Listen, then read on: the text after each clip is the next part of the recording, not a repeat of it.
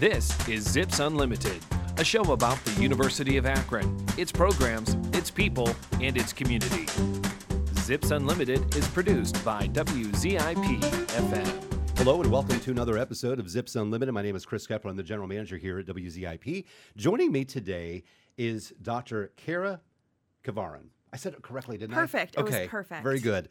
Dr. Kavaran is an associate professor of instruction in our Women's Studies program here at the University of Akron. We're going to hear a little bit about the program, a little bit about a really cool guest speaker that's going to be on campus really in just a couple of days.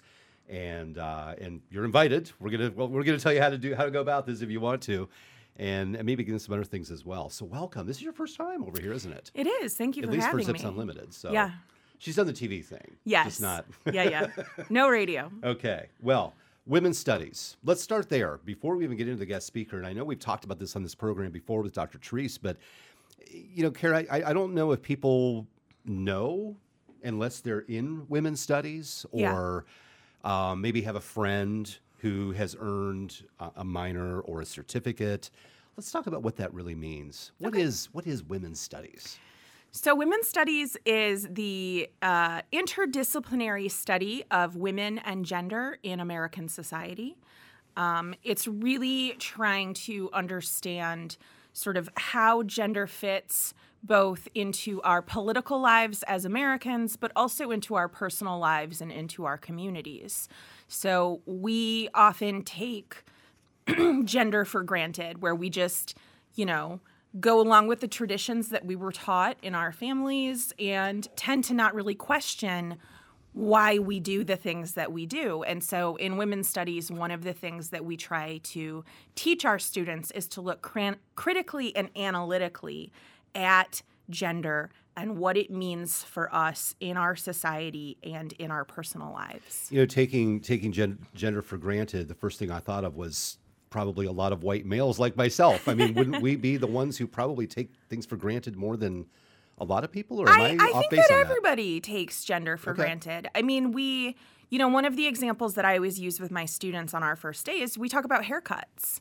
Like most of us when we were kids, our parents got to pick our haircuts, right? And so girls had long hair and boys had short hair. But as you get older and you get to assert your sense of identity, you get to start to decide how you are going to present yourself. You get to pick your own haircut. You get to pick your own clothes. It can sort of be a rite of passage for kids, like as they grow up. Mm-hmm. But most of us continue to conform to what our parents taught us we were supposed to do and how we were supposed to look. And so then we go through our entire life just replicating these same patterns without ever really thinking, why am I doing this? And I can say right now, obviously none of your listeners can see me, but I am a woman who has long hair. And so to think to myself, why do I do this? Is it something I do because I enjoy it and I like my hair and I like the way it looks and it makes me feel comfortable? Or do I do it because I feel like I'm supposed to, or I have to, or people will make fun of me if I don't?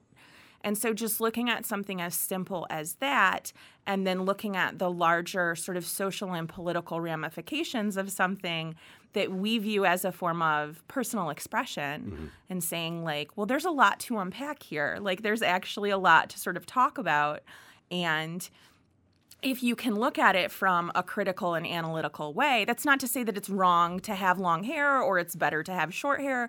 It's completely up to the individual. Everybody gets to do with their hair whatever they want. Mm-hmm. But, not all choices are freely made, and that there are a lot of pressures that are placed upon us that we don't often really think that much about. I feel like some of that unpacking happens for a lot of people when they are in college. Yeah, I think that's true? I do. I think for a lot of young people, it's the first time that they're sort of out on their own. It's the first time that they get to make, decisions for themselves without, a lot of our students still live with their parents, which obviously no judgment. We all know what the economy is like these days. But, as young people start to assert more of their independence, they might start to question some of these things. Your parents place rules and restrictions on you growing up, and rightfully so, because teenagers are not to be trusted. They sometimes make a bad decision, a questionable decision. And so, like we need our parents or someone, if you don't live with your parents, like you need adult guidance when you're a kid. But as you are becoming an adult yourself. So does the adult guidance, let's go back to the haircut. Okay. Should there be adult guidance with how you present yourself? I mean, that's a should that, that's up to every individual family and every individual parent. And as someone myself who is not a parent, like, I don't necessarily feel comfortable telling other parents, like, you should or shouldn't pick your child's haircut. I mean, when kids are little, they don't know. Although I do have a niece who at 3 wanted a very, very short haircut. And she sort of asserted this to my sister, and my sister said, okay. And they went and got her haircut very short. And then for about the next 4 months, everybody called her a boy, which did not bother her at all, didn't seem to faze her. And now her hair has grown out a little bit longer. And really what it was is she wanted to look like her friend, like that, like her best friend had short hair, so she wanted short hair. And, this is how we start to make our own identity. This is how we start to formulate who we are on the inside. And so I do think that a lot of young people, as they are leaving their parents' household, as they are preparing to go out and to start careers and to get jobs, like you are trying to figure out who you are. And I think that, issues of gender and sexuality, as our society gets more accepting of difference, there are more options. And so... Well, and you mentioning your niece, really, that's kind of where I was going, not so much to your niece, but just in general, where I think a lot of people, when they would, especially if they went off to college somewhere. Yeah. And that's when they got to be who they wanted to be and, abandon what they were in high school and all that kind of stuff. I'm just wondering if you think that regardless of where you're going to college or where you're living, if we're seeing some of that stuff maybe in younger kids now, high school, middle school, maybe before middle school, where, they are talking about sexuality, not so much having sex, but their own sexuality and their own gender identity and things like that. Because I think it is not 100% acceptable, but more acceptable, or accepted, I should say, than what it was in the past. Is that a fair... I think that it depends on where you're from, and it depends on your family dynamic. Okay. That there are certainly places, like a lot of our students here at UA are from more rural areas in Ohio, and I do think that there tends to be a little more sort of traditional thinking from a lot of those areas where things, progress is always uneven, right? And so here in Ohio, if you're from Cleveland, if you're from Akron, if you're from Columbus or one of the larger cities, you might have a different perspective. Your school might have had, a gay-straight alliance at it, or, things might have been more open for you. And so you might have been able to already explore some of those things. But for some of our students from more traditional areas, from more rural areas or more conservative areas, I think that they are exploring once they get here. But I also think that we can't discount the impact that internet communities have had, because even if you're from a rural area or a more traditional or conservative area, if you have access to the internet, that opens up a whole world of possibilities for young people. Alone. Yeah, that they didn't have access to before. And I think that that can be an incredibly empowering tool for young people who are trying to figure out, I don't really seem like the rest of my high school class, or I don't really vibe with, my family's beliefs so much. Like, I still love them, but I think in a different way maybe. And so you can find communities on the internet that you maybe don't have access to in person. Do you think that people, when people hear that we have a women's studies program at the University of Akron, I know you've just been kind of explaining, what that means. Do you think that people get it? I mean, are there other connotations of what it means to be involved with women's studies? Oh, for sure. I think that we're all aware of the stereotype of a women's studies department, that we are, hairy-legged, man-hating lesbians, I think is Just in a plain spoken sort of way is the idea of what I didn't check your legs on the way in, but I'm wearing leggings, so it's very cold outside. It's I certainly, and my students coming into my classroom, we're all aware of the stereotypes. I think the word is feminazi, right? The kids these I've days never heard still, that. You've never heard that. It was actually invented in the 1980s by Rush Limbaugh, another radio host, actually. So, there's this idea that women's studies is there to indoctrinate people to a specific ideology or a kind of thinking, and that, we demand that everyone agree with our feminist agenda to get an A. And I can tell you unilaterally that is not what women's studies is, and that is not what we do. Well, two things. One, just for the record, I know the answer already. I just want to say that out loud. Yeah. But man-hating. No. Is this an anti-man sort of mentality? I don't think so. I think that we can be critical of masculinity, but I think that we can also be critical of femininity. And I think that encouraging. So next semester, a little brief plug for my class. Okay. I am teaching a class on masculinity studies. Oh, really? Through the Women's Studies program. And this will be the third time I've taught this class. And it's interesting because it's usually almost all women. That apparently there are not a lot of men who want to learn about masculinity, who want to critically and analytically study masculinity. You know who's been on this with me a couple different times is Dr. Ronald Levant. Yeah. And psychology professor emeritus. And a lot of his research has to do with masculinity, toxic masculinity, the way that we're, kind of socializing boys and how that's really more to blame. It's not a DNA thing. It's not a genetic factor. No. It's the way we're raised. Yeah. And that's been his whole, not his whole research, but I mean, that's been a lot of what he did throughout his career. That's really interesting. I wrote a paper a few years ago on superheroes and masculinity, and it's called Super Daddy Issues. Okay. And, we analyze a lot of Marvel movies in it and DC movies and sort of go, okay, not all masculinity is toxic. And I feel like when we throw around the phrase toxic masculinity a lot, it makes it seem like we are against masculinity when in fact we are against a form of masculinity that is harmful to both men and women. And understanding what healthy masculinity can look like, I think is, again, a really powerful tool for understanding some of the behaviors that we engage in that are harmful to ourselves and harmful to those around us. So there are people out there who I believe think that when you have these discussions, it's about demasculating, you know, and same thing with women, to make it where everybody is kind of gender neutral. And that's not what I'm hearing from you at all. No, but I think there are thoughts like that out there. I'm always sort of baffled by this notion that, when I talk about how I want to deconstruct the gender binary, to use, some fancy words, which basically to me just means, everyone should be able to choose who they want to be and how they present themselves, and any combination of masculine and feminine traits.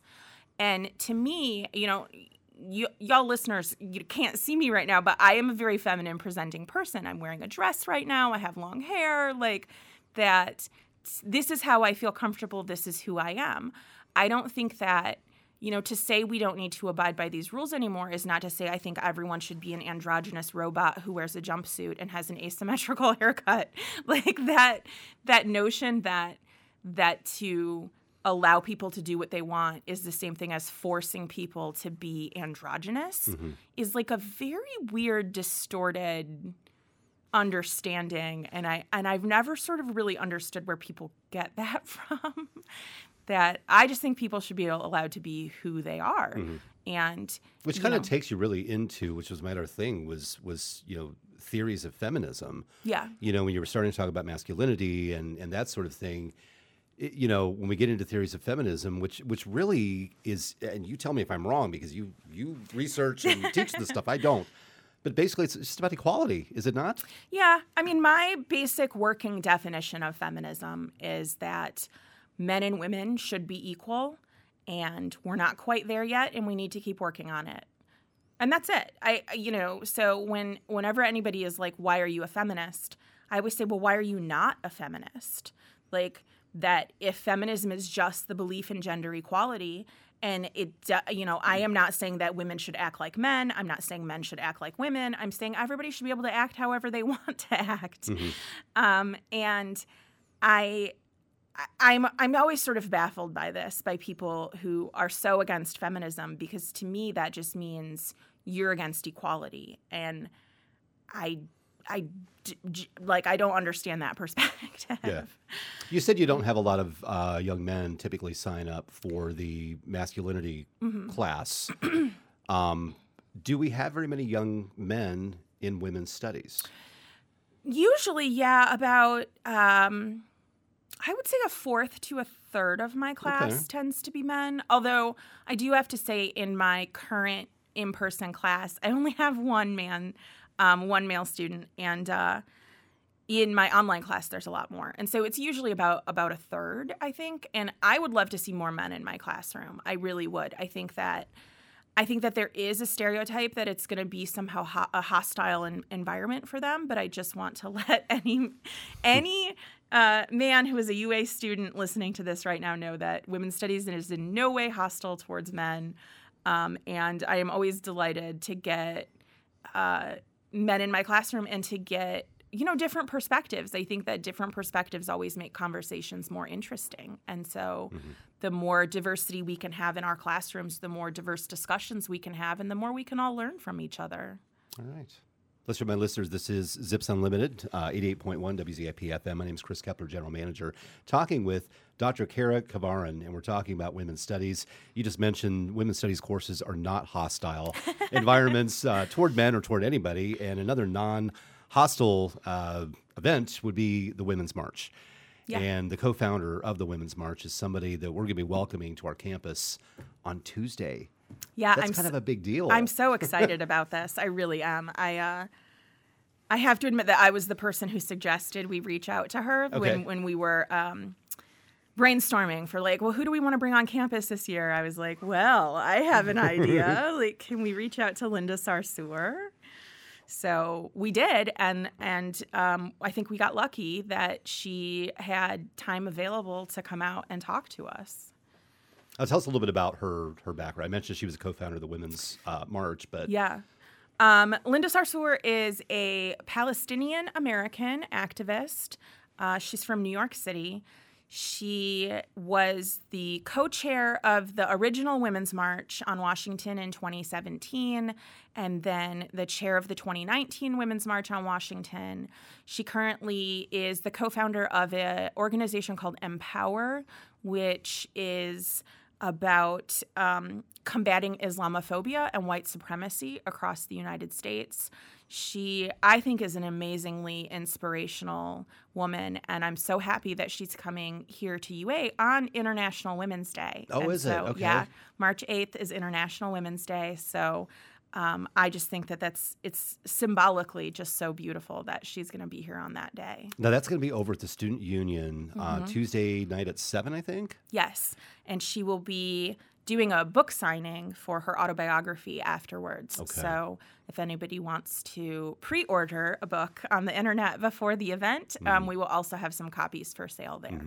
And just to clarify, if I'm not in women's studies, or if I'm not even a student at the University of Akron, I could still... Oh, yeah, it's a free event open to all, and I would love to see community members there, love to see anyone who wants to... listen. And I was thinking about this on the way here, that I know she can be kind of a controversial figure, that there are some people who don't agree with everything that she has to say, which I understand. I don't agree with everything that any one person has to say, I don't think. That there's an aspect of that, too, is you're never going to agree with everything someone says.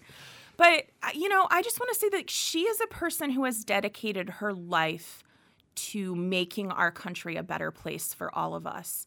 And I think that, you don't have to agree with everything she has to say to be inspired by someone who has dedicated themselves to activism, who has dedicated themselves to making all of our communities better. And so I think that you can be inspired by her and still not agree with everything she has to say. And, you know, I am certainly one of those people. Like, I'm so inspired by her. I have met her a few times before for a few other events that she has come to do here in Ohio, and one event that I was at in Washington, D.C. a few years ago. And she is such a kind and amazing human being that I think that everybody should come and hear what she has to say. Okay. I want to go back to women's studies just for a moment. Sure. You've been talking about, you know, what kinds of things are talked about in classes and that sort of thing, and what it is and what it isn't. For somebody who's saying, yeah, but why would I want a minor in women's studies, or why would I want that certificate, which, by the way, you can do graduate level as well? Yes. Undergrad or grad? Uh-huh. Okay. You know, some people want to know, what's the payoff? You know, if I get this degree or I get the certificate or whatever, what am I going to get out of that? Yeah. I think that first I would say, like, one of the advantages that women's studies has is that we are interdisciplinary. So I personally am a historian. We pull a lot of people from sociology, from psychology, anthropology. We sort of pull in all of the social sciences, the humanities within our classes. And so we're teaching you, you know, not just one subject. We're teaching you to be able to understand the gender perspective in a variety of subjects. And I think that makes it work with a variety of majors. I would also say that women's studies not only is very topical in terms of what is happening in our world today and larger conversations that we're having, not only just in the political sphere, but also in the sort of social and cultural sphere. I would also say that, you know, one of the fundamental things that women's studies teaches you to do is understand power structures and understand how things are sort of created and perpetuated within communities.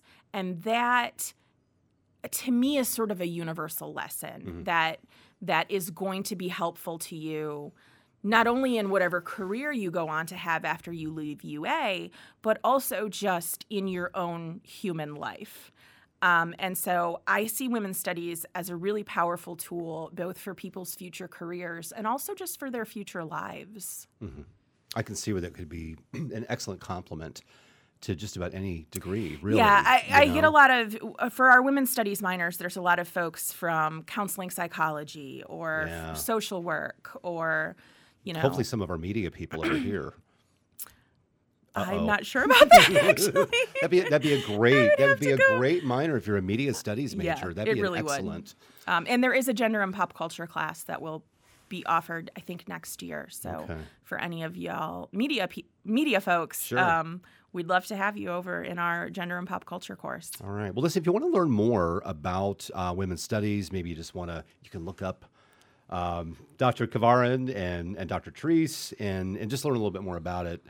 Maybe get some more information. You can go to the university's website, uakron.edu/WS. It's WS for Women's Studies. Thanks for joining us. Zips Unlimited can be heard each Saturday at noon on 88.1 WZIP FM.